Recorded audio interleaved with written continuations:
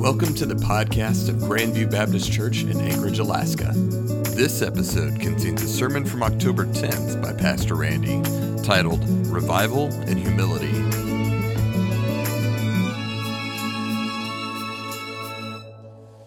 So, we've been talking about revival. We started last week, and I want to kind of do just a small little recap of last week because what we did last week ties in so close to where we're going this week. And what we said last week was probably the major hindrance to revival is that people never see that they need it.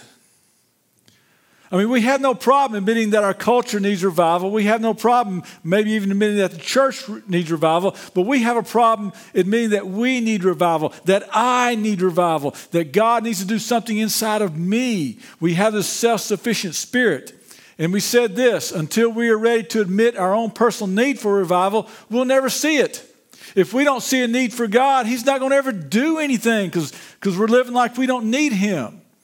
We're like the scribes and Pharisees in Jesus' day that thought they were so close to God, that they were so tight with God, when in reality, they were far away from God.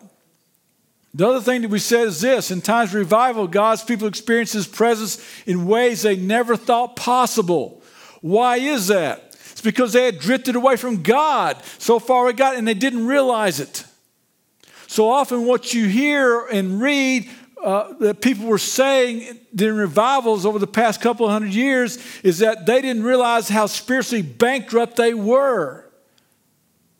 You see, it's so easy for us to miss this. It ought to be obvious. It ought to be obvious to us how far away we are from God, but we miss it. We just don't see it. And then the next thing we said, breakthroughs never come to a satisfied people. That there has to be a sense of urgency. I need God. There has to be this sense of desperation, like Hannah. See, oftentimes in the New Testament, the people who got Jesus' attention, the people who had Jesus intervene in their lives were those who were desperate for it. They had to have it. They wouldn't let Jesus pass by without doing something, without yelling or without reaching out, trying to touch the hem of His garment, without a sense of desperation, doing something. And that is one of the reasons that I know that we don't realize that we need revival, is because very few people are desperate for it. If we really thought we needed revival, there'd be this sense of desperation that we just have to have it. But oftentimes that's not there. So, then came the church of Laodicea that we talked about. And the thing about Laodicea is that they thought their spiritual condition was reflective in their physical condition. In other words, since they were rich, since they were well clothed, since they had good eyesight, they thought that's the way they were spiritually. But Jesus says, no, that's not true at all. You're not rich, you're poor, you're not well clothed. And Paul talks about in Colossians about being clothed with love, being clothed with kindness, being clothed with patience. He says, you don't have any of that. You're naked. Not only that, you can't see what's going on spiritually around you. You had no spiritual eyes to comprehend what God is doing all around you. We read this in Luke. Jesus said to crowds, when you see a cloud rising in the west, right away you say, a storm is coming. And so it does. And when the south wind is blowing, you say it's going to be hot. And it is. Hypocrites, you know how to interpret the appearance of the earth and the sky, but why don't you know how to interpret this present time? So what they would do in Jesus' day, they would get up in the morning and they would see a cloud coming up over the sea. They'd say it's going to rain today. A lot of times it did. They'd get up in the morning and there'd be a south wind blowing and they would say it's going to be a scorching hot day. And a lot of times it was. Jesus saying, look, you're pretty good at predicting the weather, but you can't see what God is wanting to do spiritually all around you. You're blind to that. So Jesus was saying to Laodicea, you're just like what every traveler would come through when they come to town and go to that cistern to get some water. They find it was lukewarm. And he said, you're just that way. Now, you can call it lukewarm. You can call it indifference. You can call it mediocrity. Whatever you want to call it. But it's trying to do in the Christian life without seeing your need for God. You offer Him no refreshment. There's no sense of, God, I need you. I'm coming to you today because I need to have you in my life. No sense of that at all. Made Jesus sick. Morgan Campbell said it was one of the worst form of blasphemies because it leads to a powerless Christianity. And then he paints for us this picture at the end of this church of Jesus being on the outside knocking, wanting to come in. How sad is that? A church doing life without God, a Christian doing life without God. So, then we ask this question, and here's where we tie it in with today. One of the toughest things for people to do is to look in the mirror and say, I have a problem. Why is that so difficult? Why is that so hard?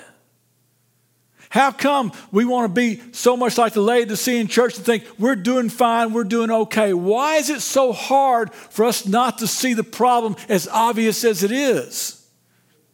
And the answer is, there's no humility. There's no humility. Let's define humility.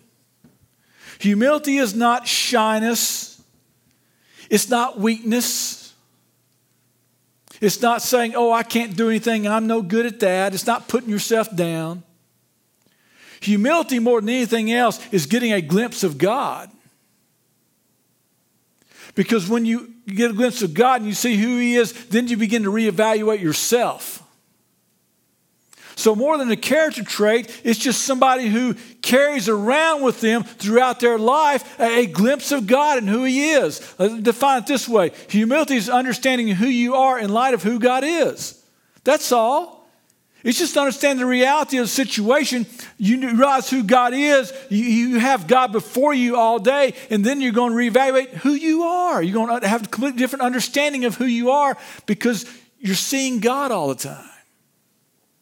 So if humility is getting a glimpse of God, pride is getting a glimpse of me. Now, pride has two extremes to it. There's one extreme of pride over here that says, look at me, am I something or what? But pride also has another extreme. And that extreme is, I can't do anything, I'm worthless, poor me, woe is me, nobody likes me. And people who have that idea, people think, well, they're humble. No, they're not humble, that's pride. So that all those statements in with me. Me. So pride is one extreme of arrogance. Boy, I can do anything. I'm the greatest at everything. But pride's the other extreme is look, poor me, woe is me, I can't do anything. Because this extreme is making yourself look big. This extreme is saying, look, I'm so bad, God can't do anything. He's not powerful enough to do anything with my inability. And all it is another form of pride. Why? Because they're both focused on me. Glimpses of me fuel pride. Where that me comes in arrogance or me comes in poor me, it doesn't matter. Glimpses of me fuel pride. Glimpses of God, that's what fuels humility. Now, there's good things that come with humility. Let's go over a few of those real quick. Humility, first of all, reduces stress. So we're starting out kind of low on the bar here. Humility reduces stress. When I come to the reality that, the world doesn't depend upon me, that I don't have to have all the answers, I can let God be God, I can live with a lot less stress. When I realize I'm not in control, God's in control. I don't have to try to control those things around me.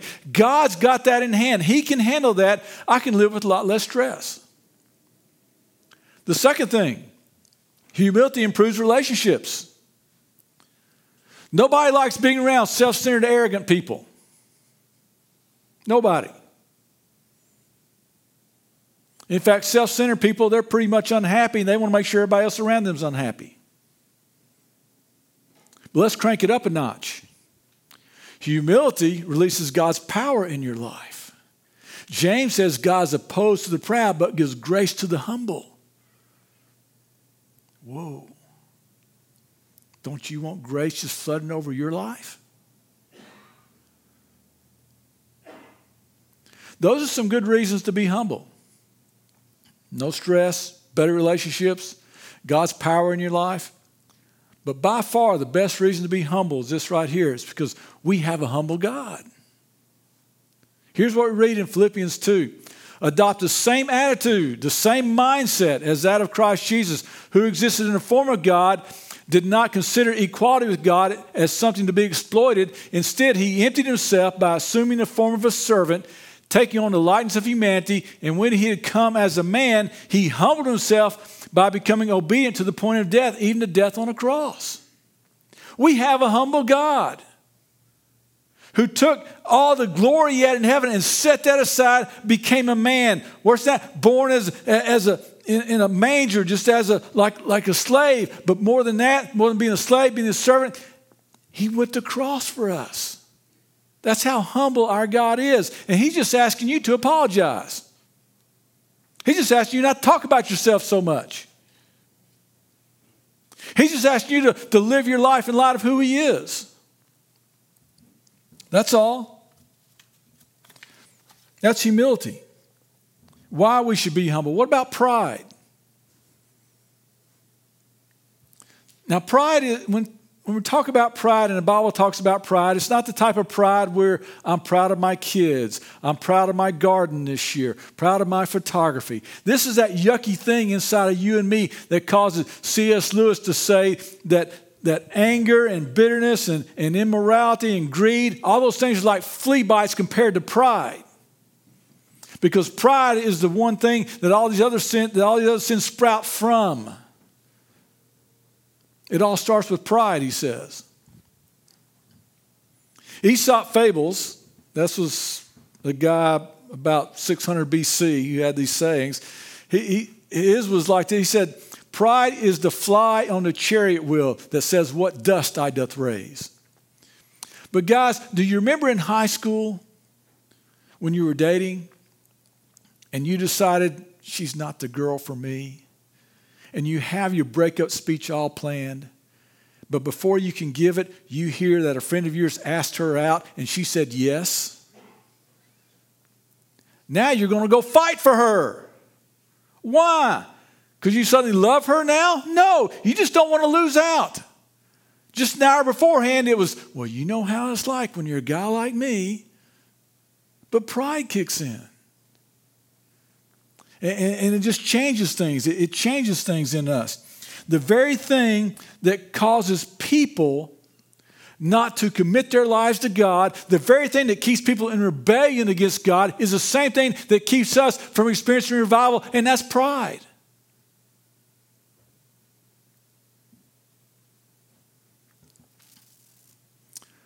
Pride keeps us from admitting our weaknesses. Pride keeps us from admitting that we don't know what we're doing, even though everybody around us knows we don't know what we're doing. Pride keeps us from learning new things because we want to make other people think we already know it all. Pride keeps us from apologizing. Pride keeps us from saying what needs to be said, but also pride keeps us from hearing what needs to be heard. A lot of times people have things that they need to say to you, but you won't hear them because your pride causes their words just to bounce off. Pride crowds out people, crowds out God because you're so full of yourself, there's no room for anybody else. But pride is so hard to see. We're so unconscious of it. Pride is that disease that makes everybody else sick except the person who has it. In fact, right now, most of you, when I'm talking about pride, you're thinking of somebody else, not you. You even got their name in mind. Boy, they need to be hearing this. That's pride that keeps us wanting to come and say, it's me, it's me. See, here's the thing. Our pride and God's humility aren't compatible. Here's some verses out of Proverbs. Haughty eyes and a proud heart are sin. Everyone with a proud heart is detestable to the Lord. Pride goes before destruction and a haughty spirit before a fall. A man's pride will bring him low. When pride comes, then comes dishonor. Why would you want to continue to embrace something in your life that pushes people out and pushes God out? Instead, anytime you have a chance to get rid of pride, you ought to take it. I'm going to apologize. Take that, pride. I'm going to admit I was wrong. Take that, pride. I'm going to admit I have an issue, that I have an addiction or whatever. Take that, pride. I'm not even going to talk about myself this week. I'm not going to mention to anybody something about myself this week. Take that, pride. Here's what Jesus says in the Beatitudes: blessed are the humble, for they will inherit the earth. I bet nobody has that on their refrigerator magnet. Remember to be humble today. Remember to teach your kids to be humble. We don't put that up there on our refrigerator magnet and remember to teach our kids how to be humble, do we? But Jesus said the humble, they have it going on. They're going to inherit the earth. So here's our example from Scripture, Moses.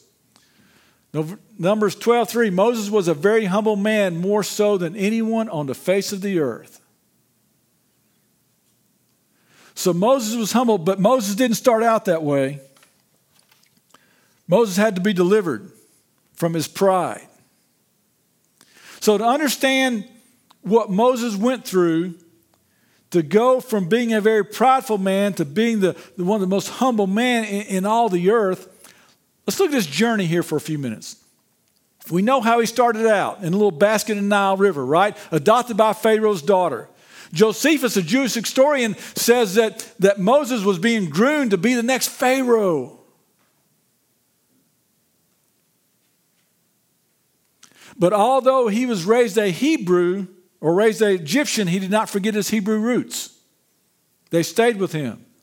Because here's what we read in Hebrews 11:24 and 25. By faith, Moses, when he had grown up, refused to be called the son of Pharaoh's daughter and chose to suffer with the people of God rather than to enjoy the fleeting pleasures of sin. In other words, before the burning bush, Moses he already knew of God and had something going on, but he also had this sort of relationship with him and God even before the burning bush. Here's what we read in Exodus. Years later, after Moses had grown up, he went out to his own people and observed their forced labor. He saw an Egyptian striking a Hebrew, one of his people. Looking all around and seeing no one, he struck the Egyptian dead and hid him in the sand. The next day he went out and saw two Hebrews fighting. He asked the one in the wrong, "Why are you attacking your neighbor?" "Who made you commander and judge over us?" the man replied. "Are you planning to kill us as you killed the Egyptian?" Then Moses became afraid and thought, "What I did is certainly known."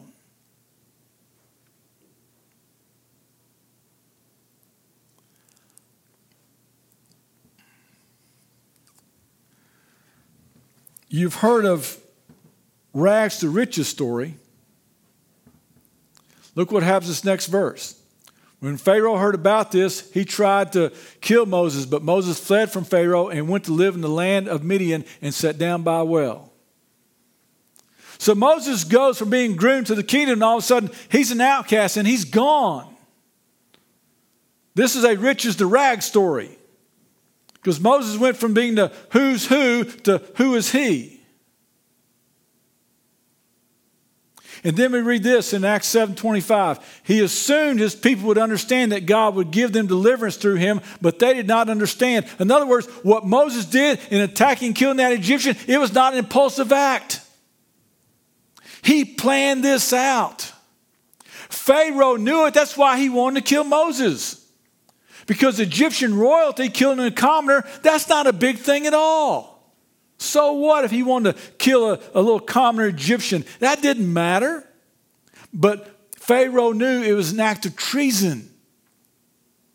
That's why he wanted to have Moses killed. That's what was going on in Moses' heart. But see, the problem is that this plan for Moses to lead the people out of bondage this way, it was an epic fail.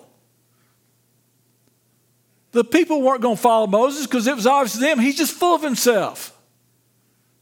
They didn't see God in any of this. That's what pride does. Pride leads to epic fails. So there's a boy and a priest and a politician on a plane. So you know it's a joke, right? Okay. And so the boy, the priest, and the politician's on a plane. All of a sudden, you hear boom, and the pilot, he jumps up out of his seat, comes to the back, and says, "We just lost our engine. This plane is going down, and only have 3 parachutes." And he says, "I've got a wife and 3 kids. I must live." So he puts on a parachute and jumps out. Next, the politician says, "I am one of the wisest statements in all the world. The world needs me. The world needs my wisdom." And so he grabs a pack and he jumps out. And then the priest turns to the boy and says, "I've lived a long life. Your life is just beginning. I'm not afraid to meet my maker. You take the parachute." The boy says, "Calm down, priest. Father, the wisest statements in the world just jumped out of the plane with my backpack on." See, and that's what pride does. Pride leads to epic fails. And that's what was going on here in Moses' life, is that Moses' opinion that the Hebrews need deliverance, he was right on that. It's just that he thought it was all going to be done his way. He thought that it would be done in a way that made him look good. He just, his problem is his opinion of himself. See, it's possible for you to understand God's mission and even to be God's man, but to go about it in the wrong way. Because what did Moses do? He looked left and he looked right, but he never looked up. It was not God's plan to kill that Egyptian. Here's the thing to realize. God does not endorse pursuing godly ends through ungodly means. See, a lot of people will ignore ungodliness because they think they have a godly goal. That was Abraham. God's going to make me a father of many nations, but it's not working out through Sarah very well. So here, I'll just take Hagar and try it that way. Trying to reach a godly goal through an ungodly means. What Christina was talking about earlier, there's David anointed to be the king of Israel. Hiding in a cave with his men. Saul comes along, goes into that cave, and as all his men say, "God's ordained this. This is it. You kill Saul, you're the king. All this is over. Can't you see God's hand in this?" But David says, "No. I'm not going to lay my hand against the Lord's anointed. I'm not going to try and reach a godly goal through an ungodly means." And what does he do? He submits to Saul instead. Once Saul was out of the cave, he bows down before him in submission. Jesus, people come to make him king. He's already king, but they want to make him a king that's going to kill the Romans. Jesus says, no. That's not my idea of being king. My idea of king is dying for the people, even the Romans, even my enemies. You don't try and reach a godly goal through an ungodly means. And when people try to do that, whenever they think that, I can skip this part of the Bible, I can erase this because of my goal in life, your antenna ought to go up. Something's not right there. The problem with Moses that he has is that he was trying to put together a plan that would lead the people to trust in him instead of God. Before Moses was going to be a deliverer, he had to be delivered. From that self-centeredness, from that pride, and we do too. See, so often people, they'll say, "I want to have a godly marriage. I want to have a good relationship with my spouse," but they don't want to do it God's way. I want God to help me in my finances and be a part of my finances, but they don't want to go about it God's way. I need help here. I need to be delivered here in this part of my life, but they don't want to go about it in a way that glorifies God. Worse than that is this. It says in 1 Peter 5:5, "In the same way, you who are younger, be subject to your elders. All of you clothe yourselves with humility toward one another, because God resists the proud and gives grace to the humble." That word resist, it's a military term. God lines up in military array against. What he's saying, that the analogy is simply this. You don't want to humble yourself, you're fighting against God. You're fighting him.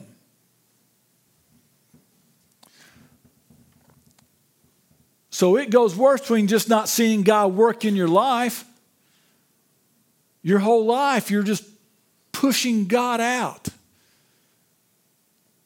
And you're not going to win that.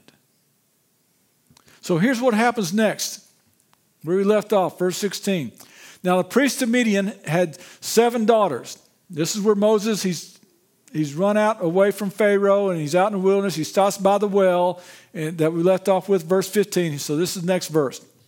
So the priest of Midian had 7 daughters. They came to draw water and filled the troughs to water their father's flock. Then some shepherds arrived and drove them away. But Moses came to their rescue and watered their flock. When they returned to their father Reuel, he asked, "Why have you come back so quickly today?" They answered, "An Egyptian rescued us from the shepherds. He even drew water for us and watered the flock." "So where is he?" asked his daughters. "Why then did you leave the man behind, invite him to eat dinner?" Moses agreed to stay with the man, and he gave his daughter Zipporah to Moses in marriage. And the next verse that I left out, it should be in here, and they got married and had a son and named him. Anybody remember? Okay, we'll get that in just a minute. So here's the thing. Moses thought his job as a deliverer was over. He thought it was done with. When really his training as deliverer was just beginning. He's just learning what it means to be God's person, to use God's way, to be humble. So Moses learned some big lessons here while he spends this 40 years here in the wilderness. The first thing Moses had to learn is that what he was taught his whole life he was too good to do, he began doing, being a shepherd. If you remember back in Genesis, it says the Egyptians despised shepherds. So Moses grew up thinking he was too good to be a shepherd, and now he's doing that. He's learning humility. The second thing, he has kids. That'll humble you. Charlie Shedd used to go around. He was a Christian speaker, and he had this talk that he did. He was married, but he didn't have any kids yet. But the title of his talk was this: 10 Commandments to Raising Perfect Children. Then he had a child. He gave the talk, but he changed the title of it to 10 Hints for Parents. Then he had another child. He changed the title again. Some Suggestions for Fellow Strugglers. And then he had another child. He couldn't give him the talk altogether. Because I promise you this, sheep and kids, little babies, they don't care if you're a prince or not. And then also, Moses had a child named Gershom. And Gershom means a foreigner. You see, Moses, he had no clue what it meant to be a foreign people in a foreign land. But now, what is he? He's a foreigner in a foreign land. And he names his first child, "You're a foreigner." So what God does is spend all these years getting Moses ready to be the deliverer, to be the type person he needs to be the deliverer that God wants. This is where Moses starts becoming humble. And that's why we read that in Numbers 12:3. Of all the men on the earth, no one was more humble than Moses. So back to 1 Peter 5 again. In the same way, you who are younger, be subject to the elders. All of you clothe yourselves with humility toward one another, because God resists the proud but gives grace to the humble. Humble yourselves, therefore, under the mighty hand of God, so that he may exalt you at the proper time. Just 2 words right there in that verse I want you to focus on: humble yourselves. Listen, you can become humble anytime you want to. The problem is not that you can't become humble. The problem is that you won't become humble. You refuse to become humble.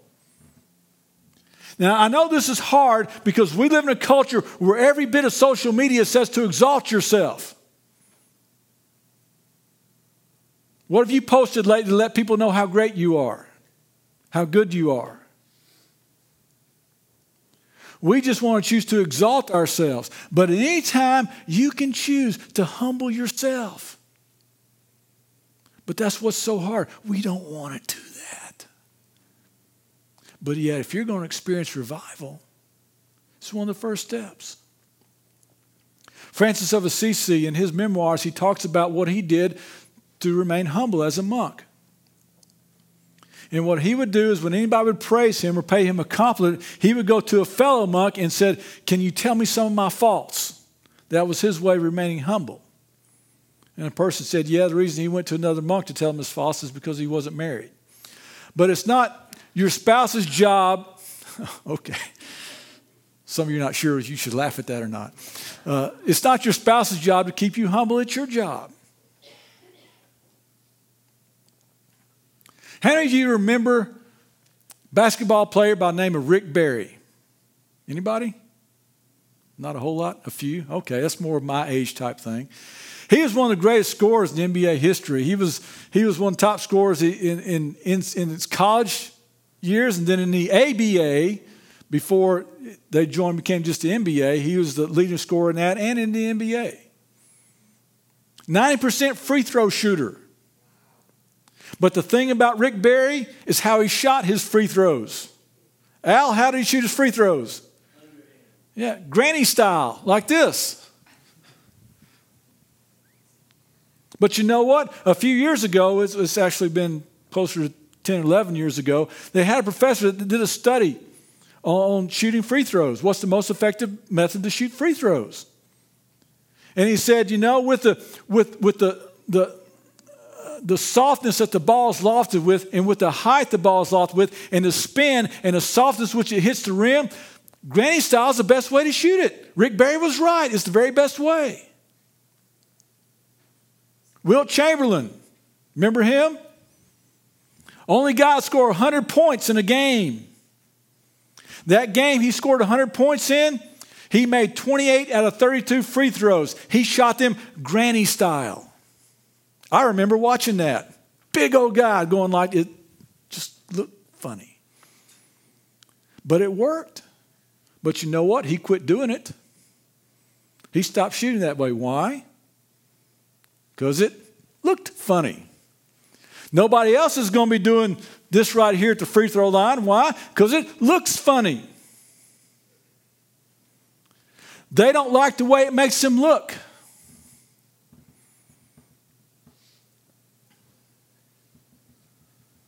So often our pride just keeps us from doing what we know we need to do because we don't like the way it might make us look. But how else are we going to experience the grace of God? How else are we going to experience His power in our lives? There's no other way to get there. See, we want God to do a mighty work in our culture, in our church, and in us, but we just don't want to take that first step to humble ourselves. Let's go back even further for some of you. Bozo the Clown. Anybody? Okay, we got a few that used to watch Bozo the Clown on TV. What he would do toward the end of his shows, he'd bring up one of the kids from the audience and have a little easel there, a little paper with paper on it, and the kid would just scribble some picture. Then he would come along and he would take his chalk or whatever, and he would just make it into a beautiful picture.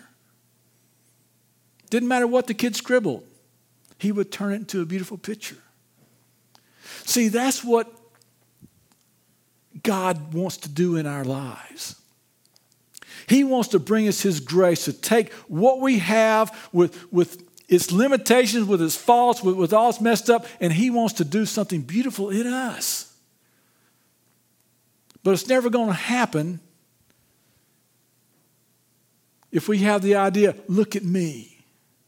I can do this. I don't really need God in my life. I can handle this. I'm doing okay. I'm a Laodicean. I think I'm rich and well clothed and can see very well, when in reality, not even close. It ought to be obvious to us. It ought to be obvious, but it's not. So why wouldn't you want to do whatever you had to do to kick pride out of your life? To say, pride, no more. Pride has a potential to push God out, to push other people out. Why would you want to allow that into your life? Why would you want to not get rid of it? And look, you get rid of pride, I promise you, you won't miss it. You will not miss it. You have an opportunity to kill pride at any time you want. You could start by coming here, just kneeling and praying before God. You could go and apologize to somebody. You could go and just humble yourself. But a lot of times we don't want to do that, do we? Why? Because the way it makes us look.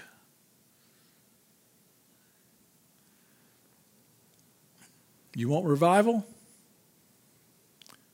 Nothing else will work till you get this part right. Nothing.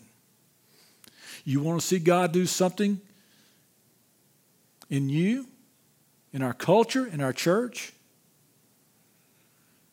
As I told you many times before, we'll never be corporately what we're not individually. If you want to see that to happen, you have to be willing to get rid of that stands in the way. There's no other first step that can be taken in this except that one. And it's up to you whether or not you want to take it. So we're going to sing a hymn of invitation.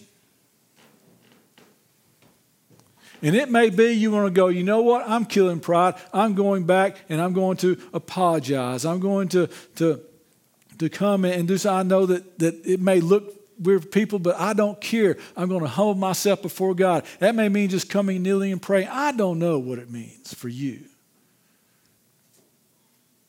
But you won't regret getting rid of pride.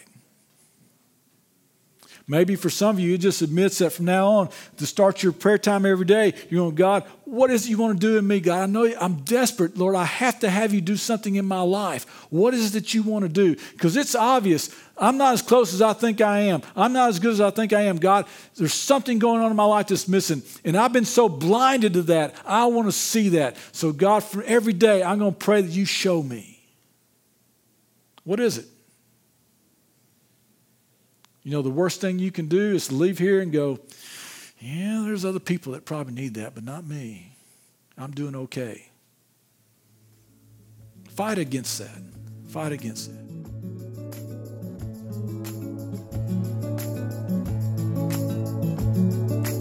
Thank you for tuning into the podcast of Grandview Baptist Church in Anchorage, Alaska. For more information, check out our website at gbcak.org.